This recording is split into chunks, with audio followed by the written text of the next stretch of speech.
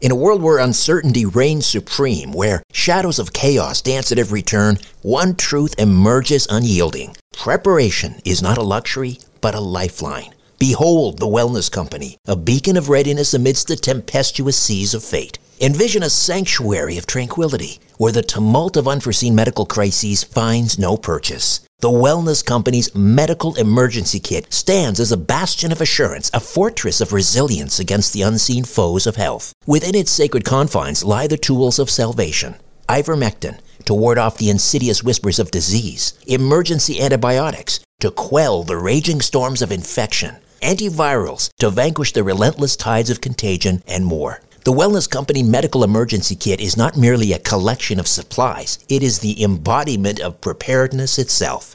Crafted by the hands of esteemed healers led by luminaries such as Dr. Peter McCullough, Dr. James Thorpe, Dr. Harvey Risch, and Dr. Drew Pinsky, this kit stands as the pinnacle of safety, the zenith of prevention. These truth-seeking doctors have forged a testament to vigilance, a testament to the unwavering pursuit of well-being. Embrace the certainty that comes from being armed against adversity. Embrace the Wellness Company, for in its embrace lies the promise of resilience, the promise of a brighter tomorrow amidst the chaos of today. Don't wait for the next crisis to strike. Visit twc.health/Strange Planet and use promo code Strange Planet for an exclusive 10% discount. Prepare today and rest easy tomorrow. Another day is here, and you're ready for it. What to wear? Check. Breakfast, lunch, and dinner? Check. Planning for what's next and how to save for it? That's where Bank of America can help. For your financial to-dos, Bank of America has experts ready to help get you closer to your goals. Get started at one of our local financial centers or 24/7 in our mobile banking app. Find a location near you at bankofamerica.com/talktous. What would you like the power to do? Mobile banking requires downloading the app and is only available for select devices. Message and data rates may apply. Bank of America N.A., member FDIC. When you need mealtime inspiration, it's worth shopping Kroger, where you'll find over 30,000 mouth-watering choices that excite your inner foodie. And no matter what tasty choice you make, you'll enjoy our everyday low prices, plus extra ways to save, like digital coupons worth over $600 each week. You can also save up to $1 off per gallon at the pump with fuel points. More savings and more inspiring flavors make shopping Kroger worth it every time. Kroger, fresh for everyone. Fuel restrictions apply. Richard Syrett's Strange Planet. Following the truth wherever it leads. Exposing evil and corruption and the secret machinations of powerful elites.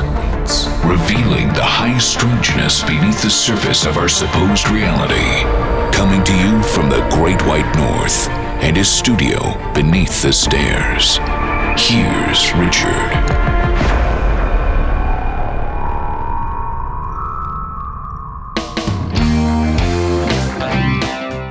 You can become an official Patreon supporter of my work here at Strange Planet Productions by donating a monthly amount through patreon.com/Strange Planet. Patreon.com/Strange Planet.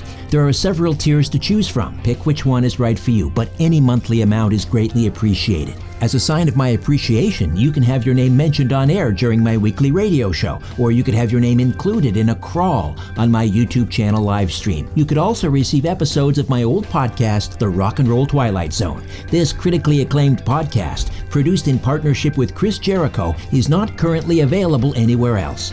If you enjoy this podcast or my weekly radio program, The Conspiracy Show, you can really get behind me and my work by donating once a month at patreon.com/Strange Planet. Patreon.com/Strange Planet. Family therapist and expert on the phenomenon of near-death experiences and shared death experiences is here. And an SDE, if you're not familiar, is where one feels that one has participated in a dying person's transition to a post-mortem existence. William Peters founded the Shared Crossing Project to raise awareness about the profound and healing experiences that are possible for the dying and their loved ones at the end of life. He's a marriage and family therapist at the Family Therapy Institute of Santa Barbara. He holds a Master's of Education with a focus in group dynamics from the Harvard Graduate School of Education. And William directs the Shared Crossing Research Initiative, the first research-based program designed to examine the causes and strategies for enabling the shared death experience. William served as a hospice volunteer with the Zen Hospice Project at Laguna Honda Hospital in San Francisco. He has had 2 near-death experiences and a variety of SDEs that inform his work. He also leads the Shared Crossing Pathway Program, Life Beyond Death Groups, and the new Shared Crossing Concept Group for End-of-Life Professionals. As a psychotherapist, he specializes in end-of-life and bereavement counseling and past life regression therapy. He's the author of At Heaven's Door. William, welcome. How are you? I'm good, Richard. Really wonderful to be with you this evening. Likewise. Let's begin at the beginning. Your first shared death experience when you were working as a volunteer in a hospice. Yeah, so here I am, just doing my hospice volunteer work, as you noted, at Laguna Honda Hospital in San Francisco. This is a large public hospital, old structure. So you can imagine 24-bed open ward hospice. So just think curtains, no separate bed, no separate wall, no walls separating the rooms, anything like that. And the reason I share that is because you have, this is also a hospice that's treating indigent people. So the turnover is really high. So you can imagine people that are homeless, people that are really on the edge, people that go into a hospital but don't have any insurance, and as they're getting close to death, the hospital ship them over to the hospice. So there's a high turnover of patients in the hospice ward, which basically means patients are coming in, staying, a few days in most cases, and dying. And what that means for those of us as volunteers, certainly this is now going back a couple decades. I don't know how it is now in this hospice ward, but in those days, we would have people dying pretty much, on a regular basis during our shifts. And so for me, on this particular afternoon, I'd actually been working with, we'll call him Ron, not just a pseudonym. Ron had been unresponsive for, a number of days. And in Ron's case, he'd been in this hospice for about certainly 3 weeks or so. So I had really actually developed a relationship with him as best you can. Like I said, he was unresponsive for the last part of this. And when I say unresponsive, that means he is not responding to any, conversational cues. Basically, he looks like he's sleeping all the time. But as we know in hospice work, the last sense to go away or to die, essentially, is hearing. So we have, as hospice workers, our practice is to always announce what we're doing, even though it looks like our patients are sleeping. So we'll say, hey, Ron, I'm here.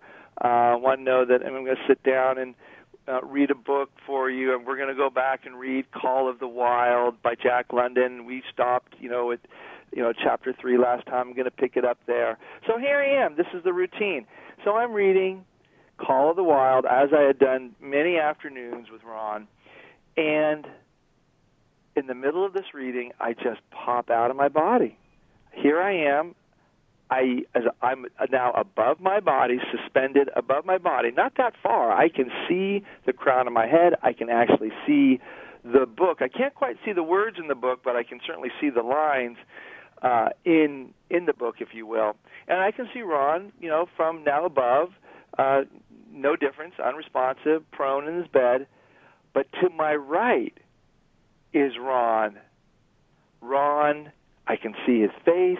I can see his eyes glowing with aliveness and vitality, which is in stark contrast to his unresponsive body down below in the bed.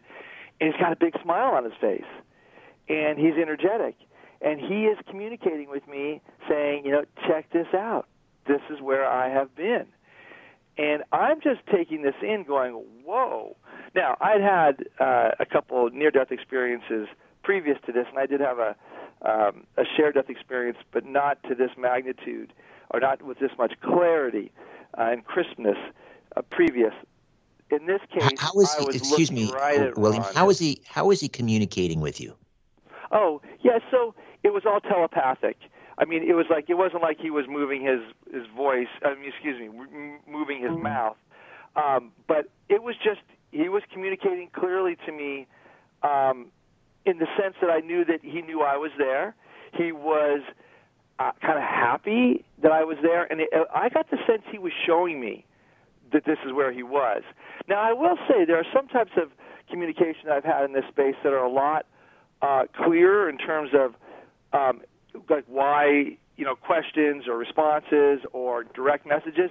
In this case, it was just clear that he knew I was there, and I seemed to, I'd say more on the level of intuiting, but quite strongly, that he was happy that I was, to show me this. But it wasn't like a direct messaging.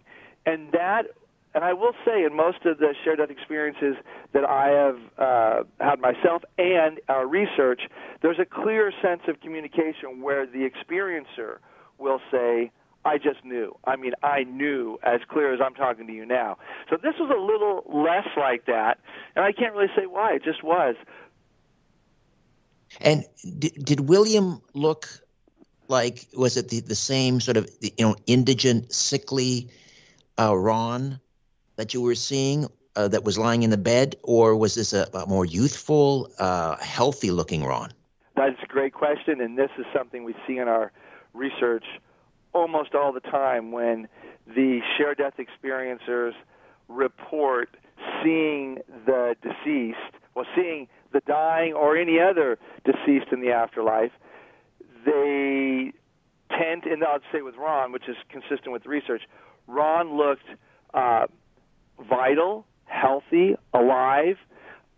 He looked a little bit younger, but not like super youthful. And some of the research we see is that especially when you see the deceased loved ones who greet the dying as the dying, transition into the afterlife, the deceased loved ones typically look a lot younger, a lot healthier. They almost look like they're in the prime of their life.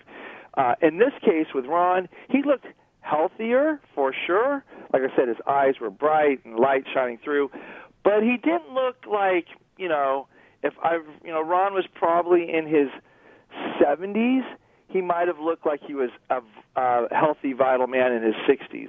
But in most cases, when the research, now we have over 250 deeply analyzed cases, what we see is somebody who died, whether 70, 80, 90, whatever, they may show up in their 20s, in their 30s, usually at their prime, and sporting an outfit that was probably an activity or presentation that they're most proud of. And when this shared death experience happened, did that happen at the moment that his spirit or soul left his body? So this is another great question here.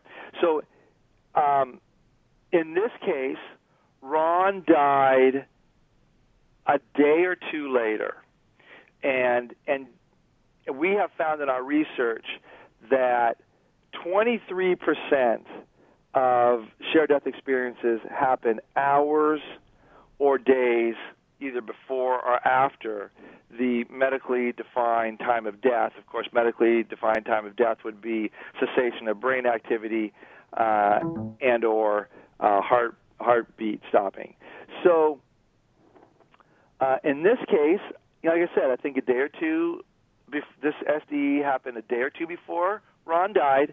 And I'll be really clear and say that happens in 9% of our cases. We have early SDEs, and then 13% happen after, a death a day, hours or days later. But the way we know this is an SDE rather than, say, a pre-death dream or vision or post-death dream or vision is because of the pattern. And the pattern we look for in the SDE is this, that there's some sense of a journey. There's also these NDE qualities, like near-death experience qualities, and piece we see, is that strong bond between the experiencer and the participant, the person dying. Now, in this case with Ron, you may be thinking, well, wait a minute.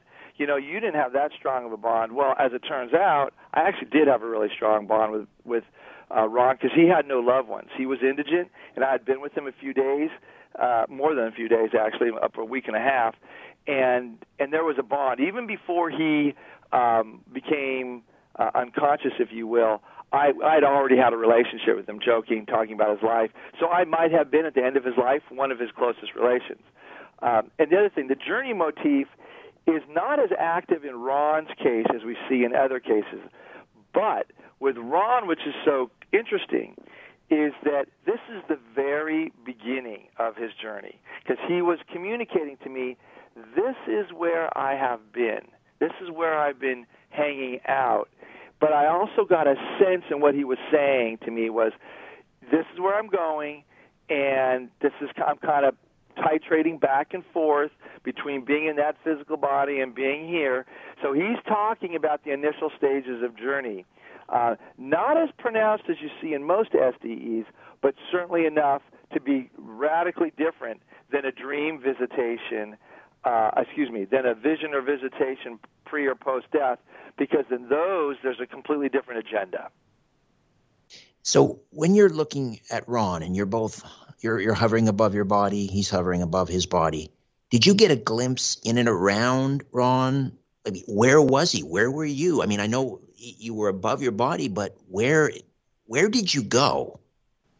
Great. Yeah. So this is what we call a co-experienced out-of-body experience. So we call it a co-OBE, two persons sharing an out-of-body experience together.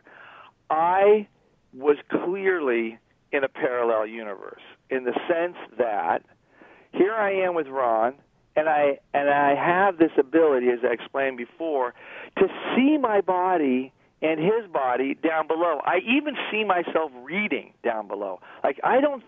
Best I can tell, I couldn't see my mouth moving, but best I could tell, I did not stop reading there.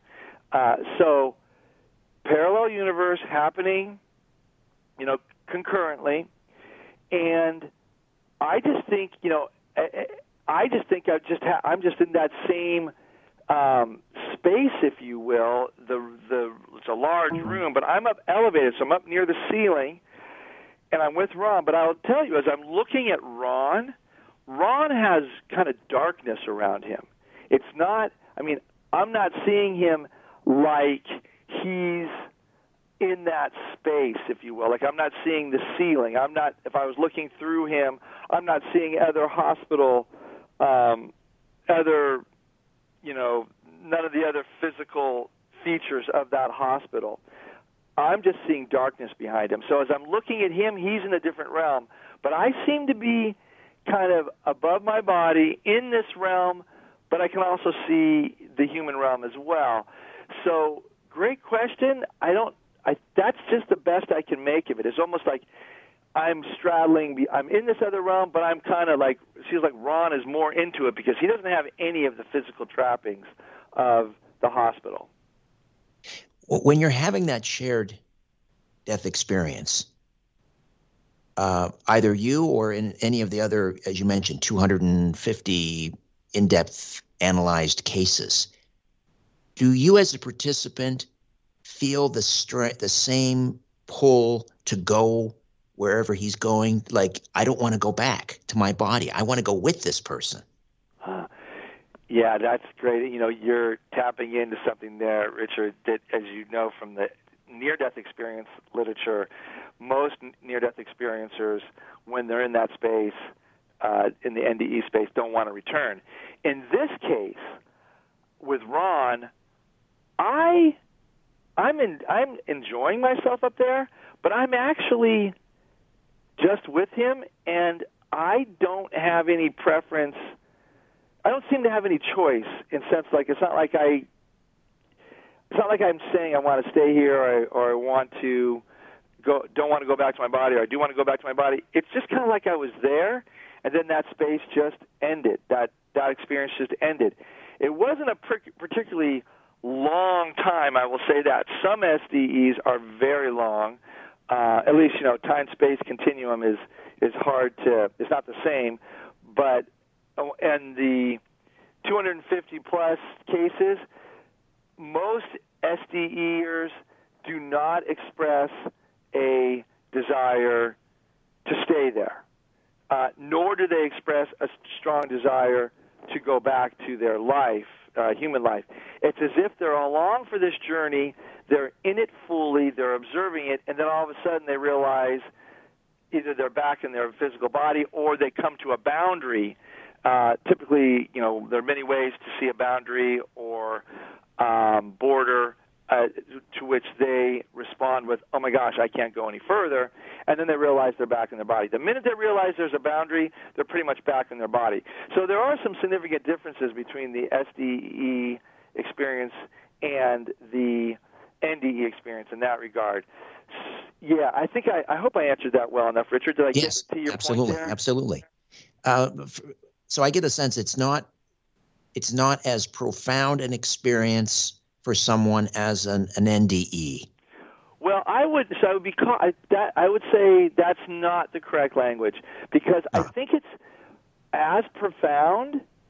I think it's a very similar phenomena in terms of a very similar experience in terms of phenomenological features, like there are you see the out-of-body experience.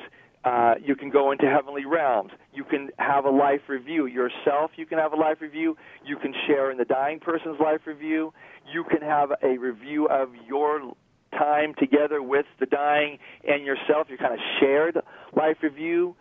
You can see the boundary. You can see deceased loved ones, a welcoming party. You can see elevated beings. All of this, angels is often referred to in this realm. It's very similar phenomenologically to the NDE. The difference is, I think there's some, in the NDE, there's always that question of, will I return to this life or will I not? That's a difference in the NDE. In the literature, I know in the literature, and Rich, I know you're up on this, is that some NDEers don't want to come back to their human lives. Right. Very few actually express a desire to go back to their human lives, even if they have families and such. Some do, but very few.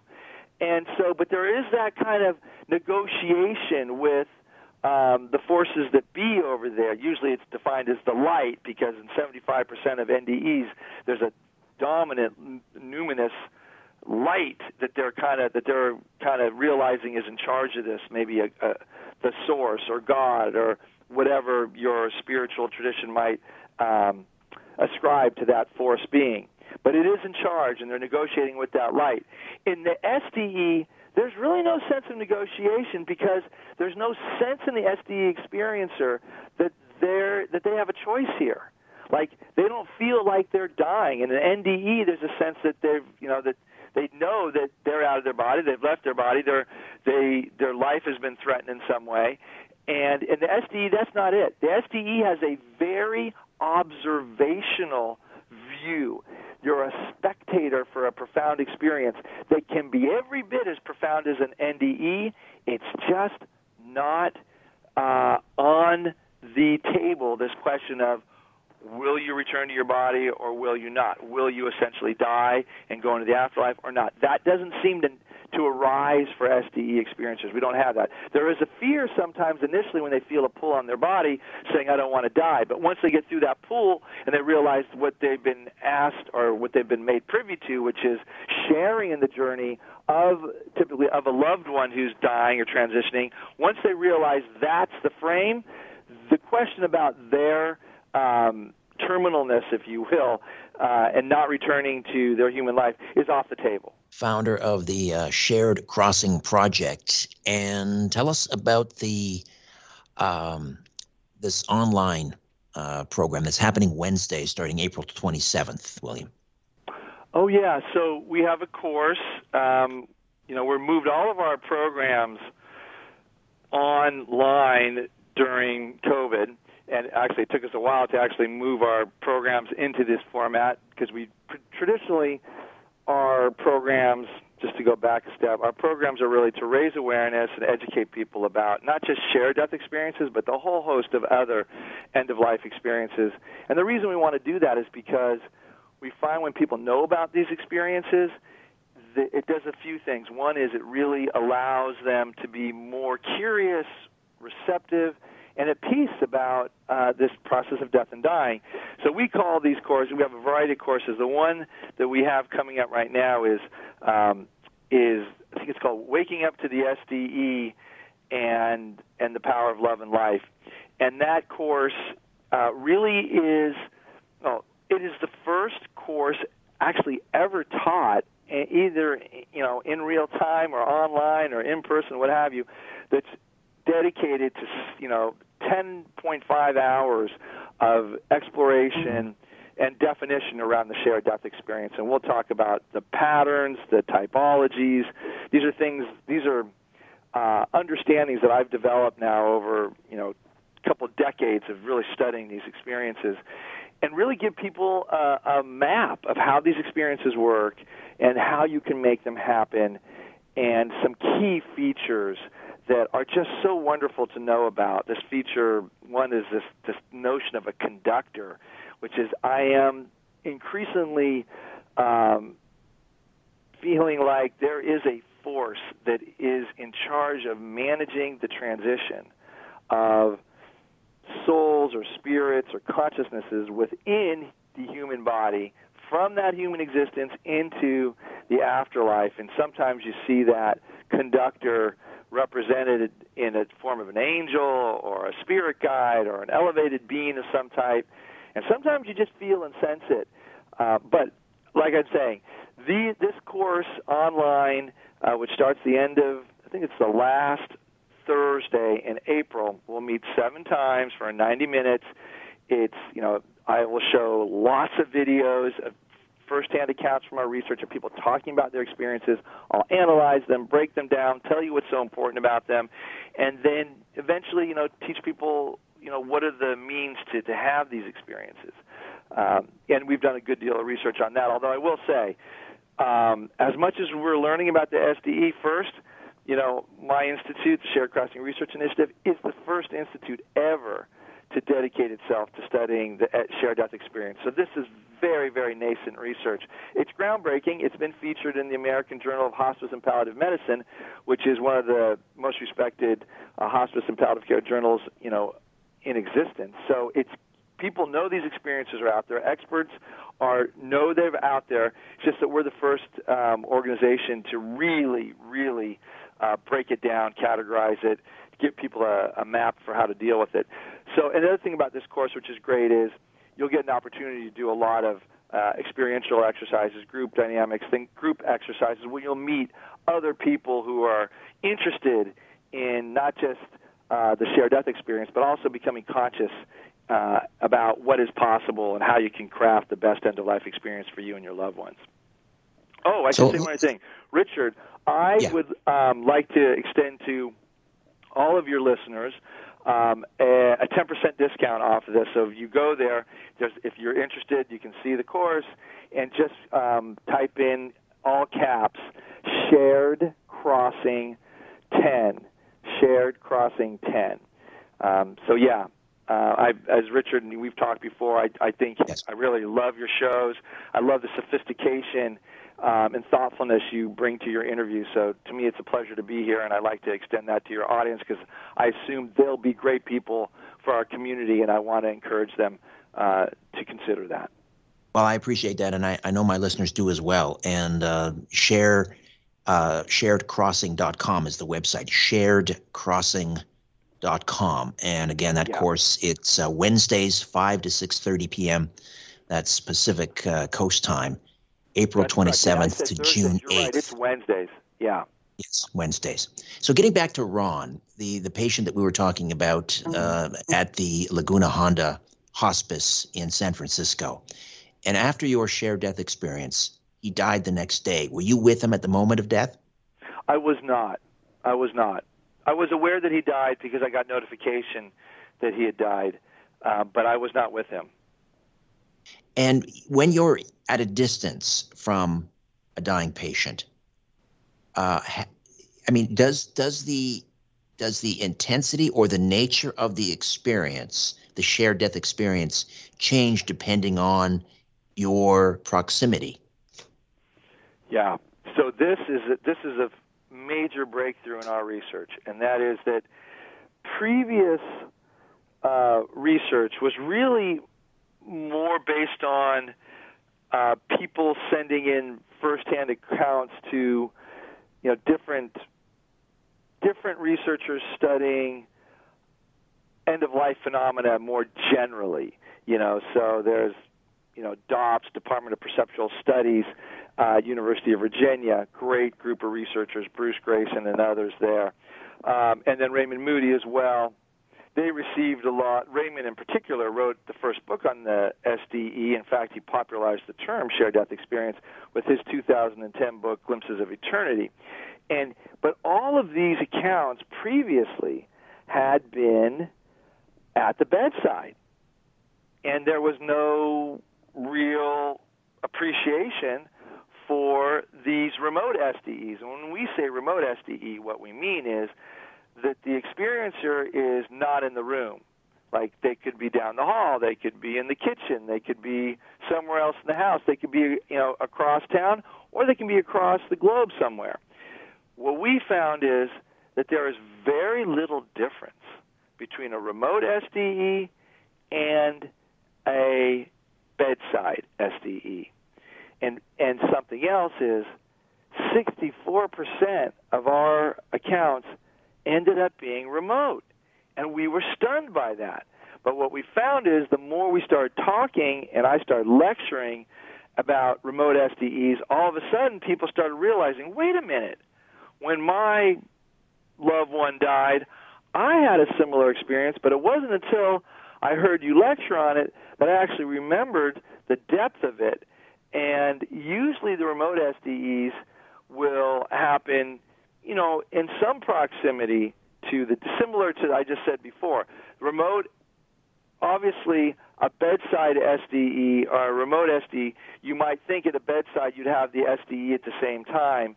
Not necessarily. There's a lot of people that are at bedside and then before, just moments before or after, or hours before and after, same time, relationship. In other words, 9% can happen hours or days before, and 13% can happen hours or days after the actual medically determined time of death. So, no difference between remotes and bedside. No significant differences. Obviously, some things at the bedside, for example, at the bedside, you may actually see what we call spirit leaving body. You may actually see the spirit, consciousness, soul, whatever you want to call it, departing from the body. It often leaves from the chest area, the heart area, third eye, crown. It, leaves heading upwards. It looks like a kind of a ghostly, translucent membrane, sometimes shaped like the body, the human body, sometimes not. And then it tends to go up to the roof, to the ceiling. It pauses there, moves around. Sometimes there's some communication between this now. I'm going to call it a spirit being that's no longer incarnated. A lot of times in our research, the experiencer, especially the loved one, will talk about a final communication with that spirit who has just left the body. And it's usually a thank you, I love you, goodbye type conversation. And then it goes. Now, so the reason I went into that was because that's not an experience that you're going to have remotely. That's not an SDE feature that you're going to experience unless you're at bedside. But okay, we'll pick up on that point. Excuse me, William. On the other side, we'll take another quick timeout. William Peters, founder of the Shared Crossing Project, sharedcrossing.com, the website. Back with more of our conversation right after these.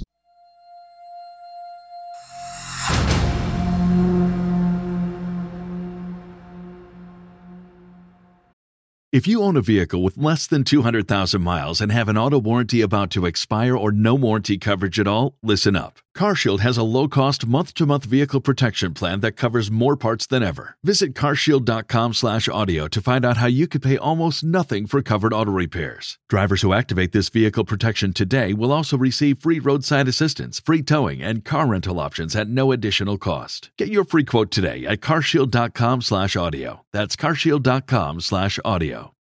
Sick of being upsold at gyms? My guy, you're currently a base member? For $90 more, I can upgrade you to our Shred membership. For $130 more, you'll be a Swole member. And for just $300 more, you'll reach Sweat Platinum. At Planet Fitness, you'll get energy without the upsell. Never pushy, always free fitness training and equipment for every workout. It's fitness that fits your budget.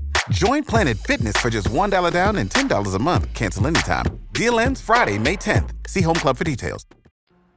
It's time to try the tea that everyone's talking about. Nothing does what Life Change Tea does. They have no competition. Life Change Tea helps support a healthy body. It tastes great and leaves you feeling refreshed every day. I can't get enough of the pomegranate super tea. I brew 2 gallons at a time and let it steep in the fridge overnight, enough to last me an entire week. Every morning I enjoy a 16-ounce glass of this amazing non-GMO, non-caffeinated herbal tea. It keeps me regular by providing a gentle cleanse every day. I'm never gassy or bloated. Good health begins with a healthy gut. This pomegranate super tea is not available in any store. You need to go to getthetea.com/Richard. Getthetea.com/Richard, and you'll receive a 1-month supply of the pomegranate super tea for just $27. That's a savings of $8. Go to getthetea.com/Richard. Getthetea.com/Richard. It's time to get your tea from getthetea.com.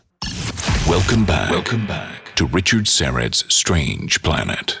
William Peters is a pioneer in the field of shared death experiences, founder of the Shared Crossing Project, and the author of At Heaven's Door.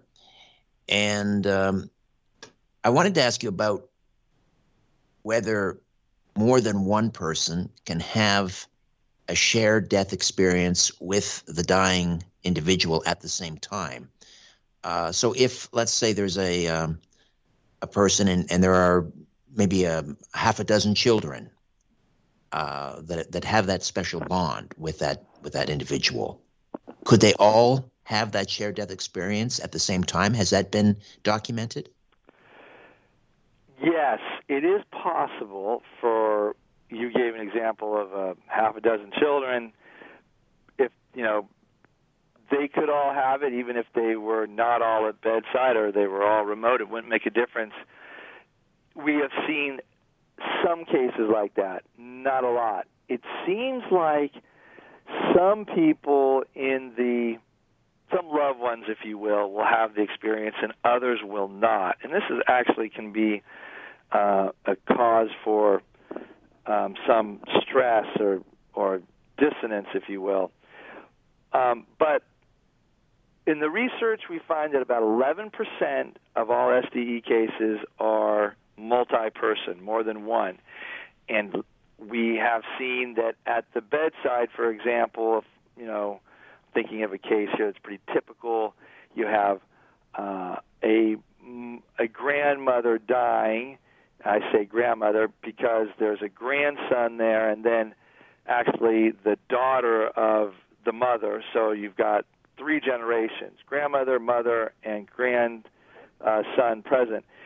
And the mother reports seeing light coming into the room and a cylinder of light, and then her mother traveling up that light and looking back and saying essentially, thank you, I love you, I need to be going.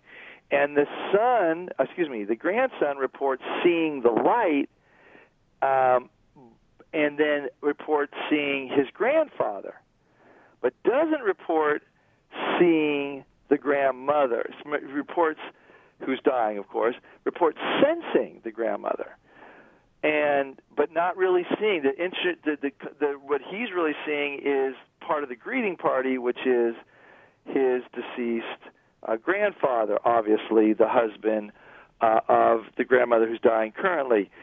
And these are mysteries. I mean, these are like, wow, why is it like that? And yet, in our research, we see that the shared death experiencers when there's multi-person experiences, have some similar phenomena, but some experience different phenomena or features, and we don't know why that is. I mean, there's some question as to whether people have different, for lack of a better term, psychic gifts, intuitive gifts, whatever you want to call them. But it's still, that would be really, I would not assert that as truth, more as a question, that as I've done more and more research, I think there's something else going on rather than just psychic gifts being exercised. Right. You mentioned that could cause some rifts perhaps in a family. Like, why did Granddad come to you and not to me? And why didn't I get to participate in the shared death experience? Didn't he love me as much? How do you resolve that? What do you tell people, or how do you help people who have that I don't know, regret or tension that they weren't part of it? I mean, I'm a family therapist, so when I see this arise, what I do typically is I bring the family together as soon as I can, and to sit down and say, all right, let's talk about all of our experiences. And to cut to the chase on this, what we typically find is that, first of all, it seems pretty clear that the dying doesn't seem to have the capacity to visit everybody. Now, there are some cases where we see that the deceased, that the dying, the transitioning, visits dozens of people, and even offers all synchronistic events, if you will, things like maybe I'm trying to think of a good one. Like everybody sees something in the room change, like the clock radio freezes at the time of her birth date or an anniversary date, and everybody sees that. And so in those situations, it's obviously not an issue. Everyone sees it. But the reason I was sharing that is because it's, in some cases, the dying can make multiple visits to people and does. But that's more the rarity. What seems to be happening is that a person or two or three in a family will have an experience, a shared death experience. And then you circle the people up and say, let's talk about this.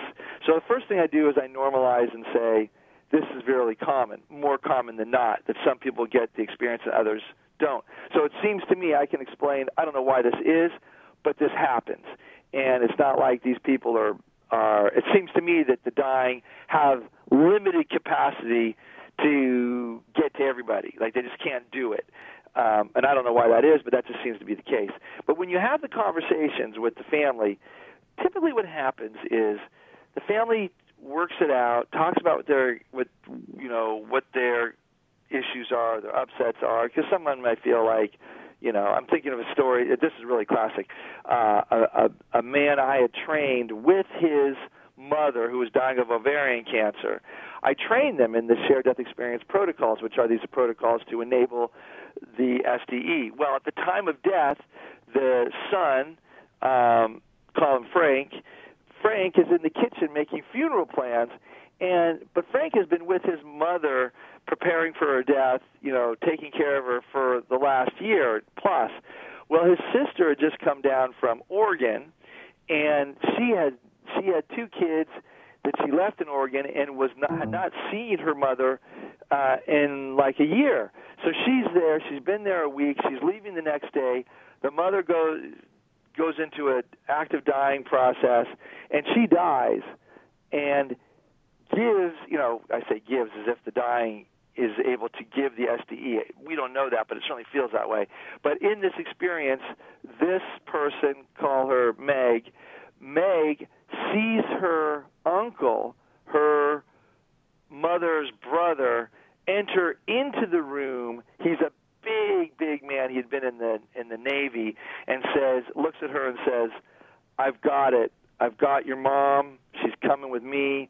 And Meg is like, "Whoa, this is incredible." Well, in this case, it wasn't just a welcoming party. It was a welcoming party, but it was the conductor, this force that seems to enter into the SDE or appear in the SDEs. We see this. I mean, we're doing the data on this right now because I've really been fascinated by this feature of the conductor, that force that seems to be facilitating the transition of souls from human existences into the afterlife. And in this case, it was Meg's uncle, her mother's brother. They were very close. And so Meg has this profound experience of seeing her mother being drawn out of her physical body, that spirit, soul, translucent. And she described this as, her mother's spirit that looked like her body, if you will, being pulled out and then going into the arms of her beloved uncle, and the uncle, ushering her away, pulling her away, holding her, and then rising out through a cylinder of light out of the room. And she gets this sense, as Meg says, oh my gosh, I mean, my mother is dead, no longer here, but she's in good hands. It's very comforting. It's mind-blowing. All the euphoric feelings that are common with the SDE, she's experiencing. And then she goes and shares it with her brother, Frank, and Frank's like, wow, that's great, but he's thinking, I trained, with William and the Shared Crossing Project to have this experience with my mother, and she gets it. So at first, I spent a year caring for her. Why didn't she come to me? Why didn't I get to see that? Exactly. Very human, very human. Like, why couldn't you just come to me? I was just one room over. So these are all the mysteries. I don't know why she couldn't, but like I said before, it seems to be there's some limitations on the capacity that the dying have to bestow the shared death experience on loved ones. But in this case, Frank and I worked. His sister went home, and she was grateful. And then Frank was really glad his sister had the experience. But he did say to me, like, that's really weird. I mean, and then as we worked through it, he realized, well, I had a great end of life with my mom, and Meg didn't. And I'm glad she got that experience because she really needed it more than I did, and because she felt bad she couldn't be there. So in some way, there's some sort of, for lack of a better term, divine justice in who gets the experience. It seems like the loved one that may need it the most gets it. And for Frank, later on, his mother actually visited him in a post-death visitation, which was spectacular for him. And so he felt like, oh, wow, I didn't get the SDE, but a few months later my mom came to me and showed me where she was, and it just was like, great. So, and we see that a lot. About 41% of our SDE experiencers, that's different. He wasn't an SDE experiencer, but he trained for it.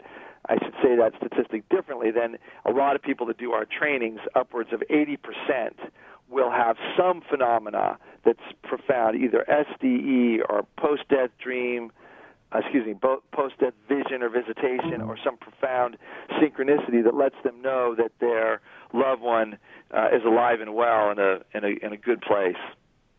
Can you have a shared death experience with somebody who actually, they have an NDE, but they come back? Yes, that is a great question, and my immediate response to that is yes, it's possible. And I can tell you I've had a couple of those in my clinical practice. I've never had those in the research to date. My sense is we're going to get them because I have had that question before, Richard, and it's a brilliant question. And I can tell you that I put everything I know about this experience. I'd say everything I know would lead me to see absolutely. Because really what this is accessing the space that the person, the departed person, or in the NDE, the person having the brush with death, it's just that ability for a loved one to connect with them where they are. So I know it's possible. I've had cases of it. Not a lot. In my clinical practice, I had 2 that I can remember offhand right now, and maybe a third that I can't really recall. But I'm sure they're out there. I don't know if this is we're maybe getting into the realm of total speculation, but or this is something you've looked at. But I'm curious as to what extent the shared death experience has become sort of misidentified or sort of confused with what we might refer to as a haunting or a sighting of a ghost and so forth? Did they get jumbled together, do you think? I don't hear that very much. And one of the reasons I don't hear that, and it's not in the research, is because these experiences are typically pretty clear. The descriptions that I've heard and my team has heard are that, that experience was more real than real. Everything was hyper alive. It was more real than my human existence. I know there's an afterlife. It's not just a belief. I've been there. That's the ultimate reality. The human experience is the dream. So there's not that haziness that I think you were alluding to around, ghosts and things like that. I think ghosts, that's a different phenomenon altogether, which, I think you're pretty up on this. There's certainly a good deal of research, quality research, going back to the Society for Psychical Research out of Great Britain beginning in the late 1880s that cited all sorts of apparitions, most of them, not most of them, but the highest frequency around death, and ghosts are certainly included in that. Do any of these 250 plus case studies, does anyone report having a lengthy telepathic conversation with the dying individual, where they were able to ask them questions like, where are you? What does it look like? Who else did you see? Yes to the first part of that question, lengthy SDEs. Yeah, there we have experiences where the dying seemingly take the experiencer on a journey of the cosmos in a certain way. And in some of those cases, it's as if the dying or the departing are trying to impart some sort of knowledge to the experiencer that typically has something to do with the metaphysics of things, like, the existence you're in is a school, or just do the best you can till you get here, or it's all about love.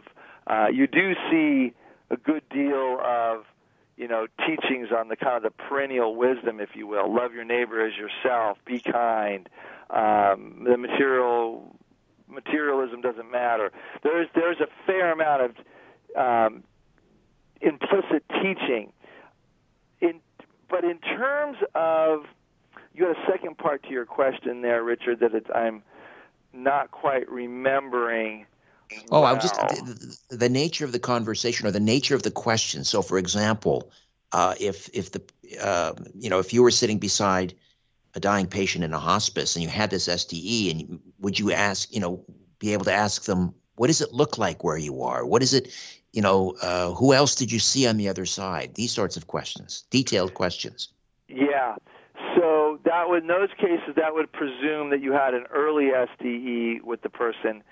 And we don't have, most early SDEs happen with patients, the dying, not exclusively, but most of them, when they're unresponsive. In other words, there's no capacity for communication left.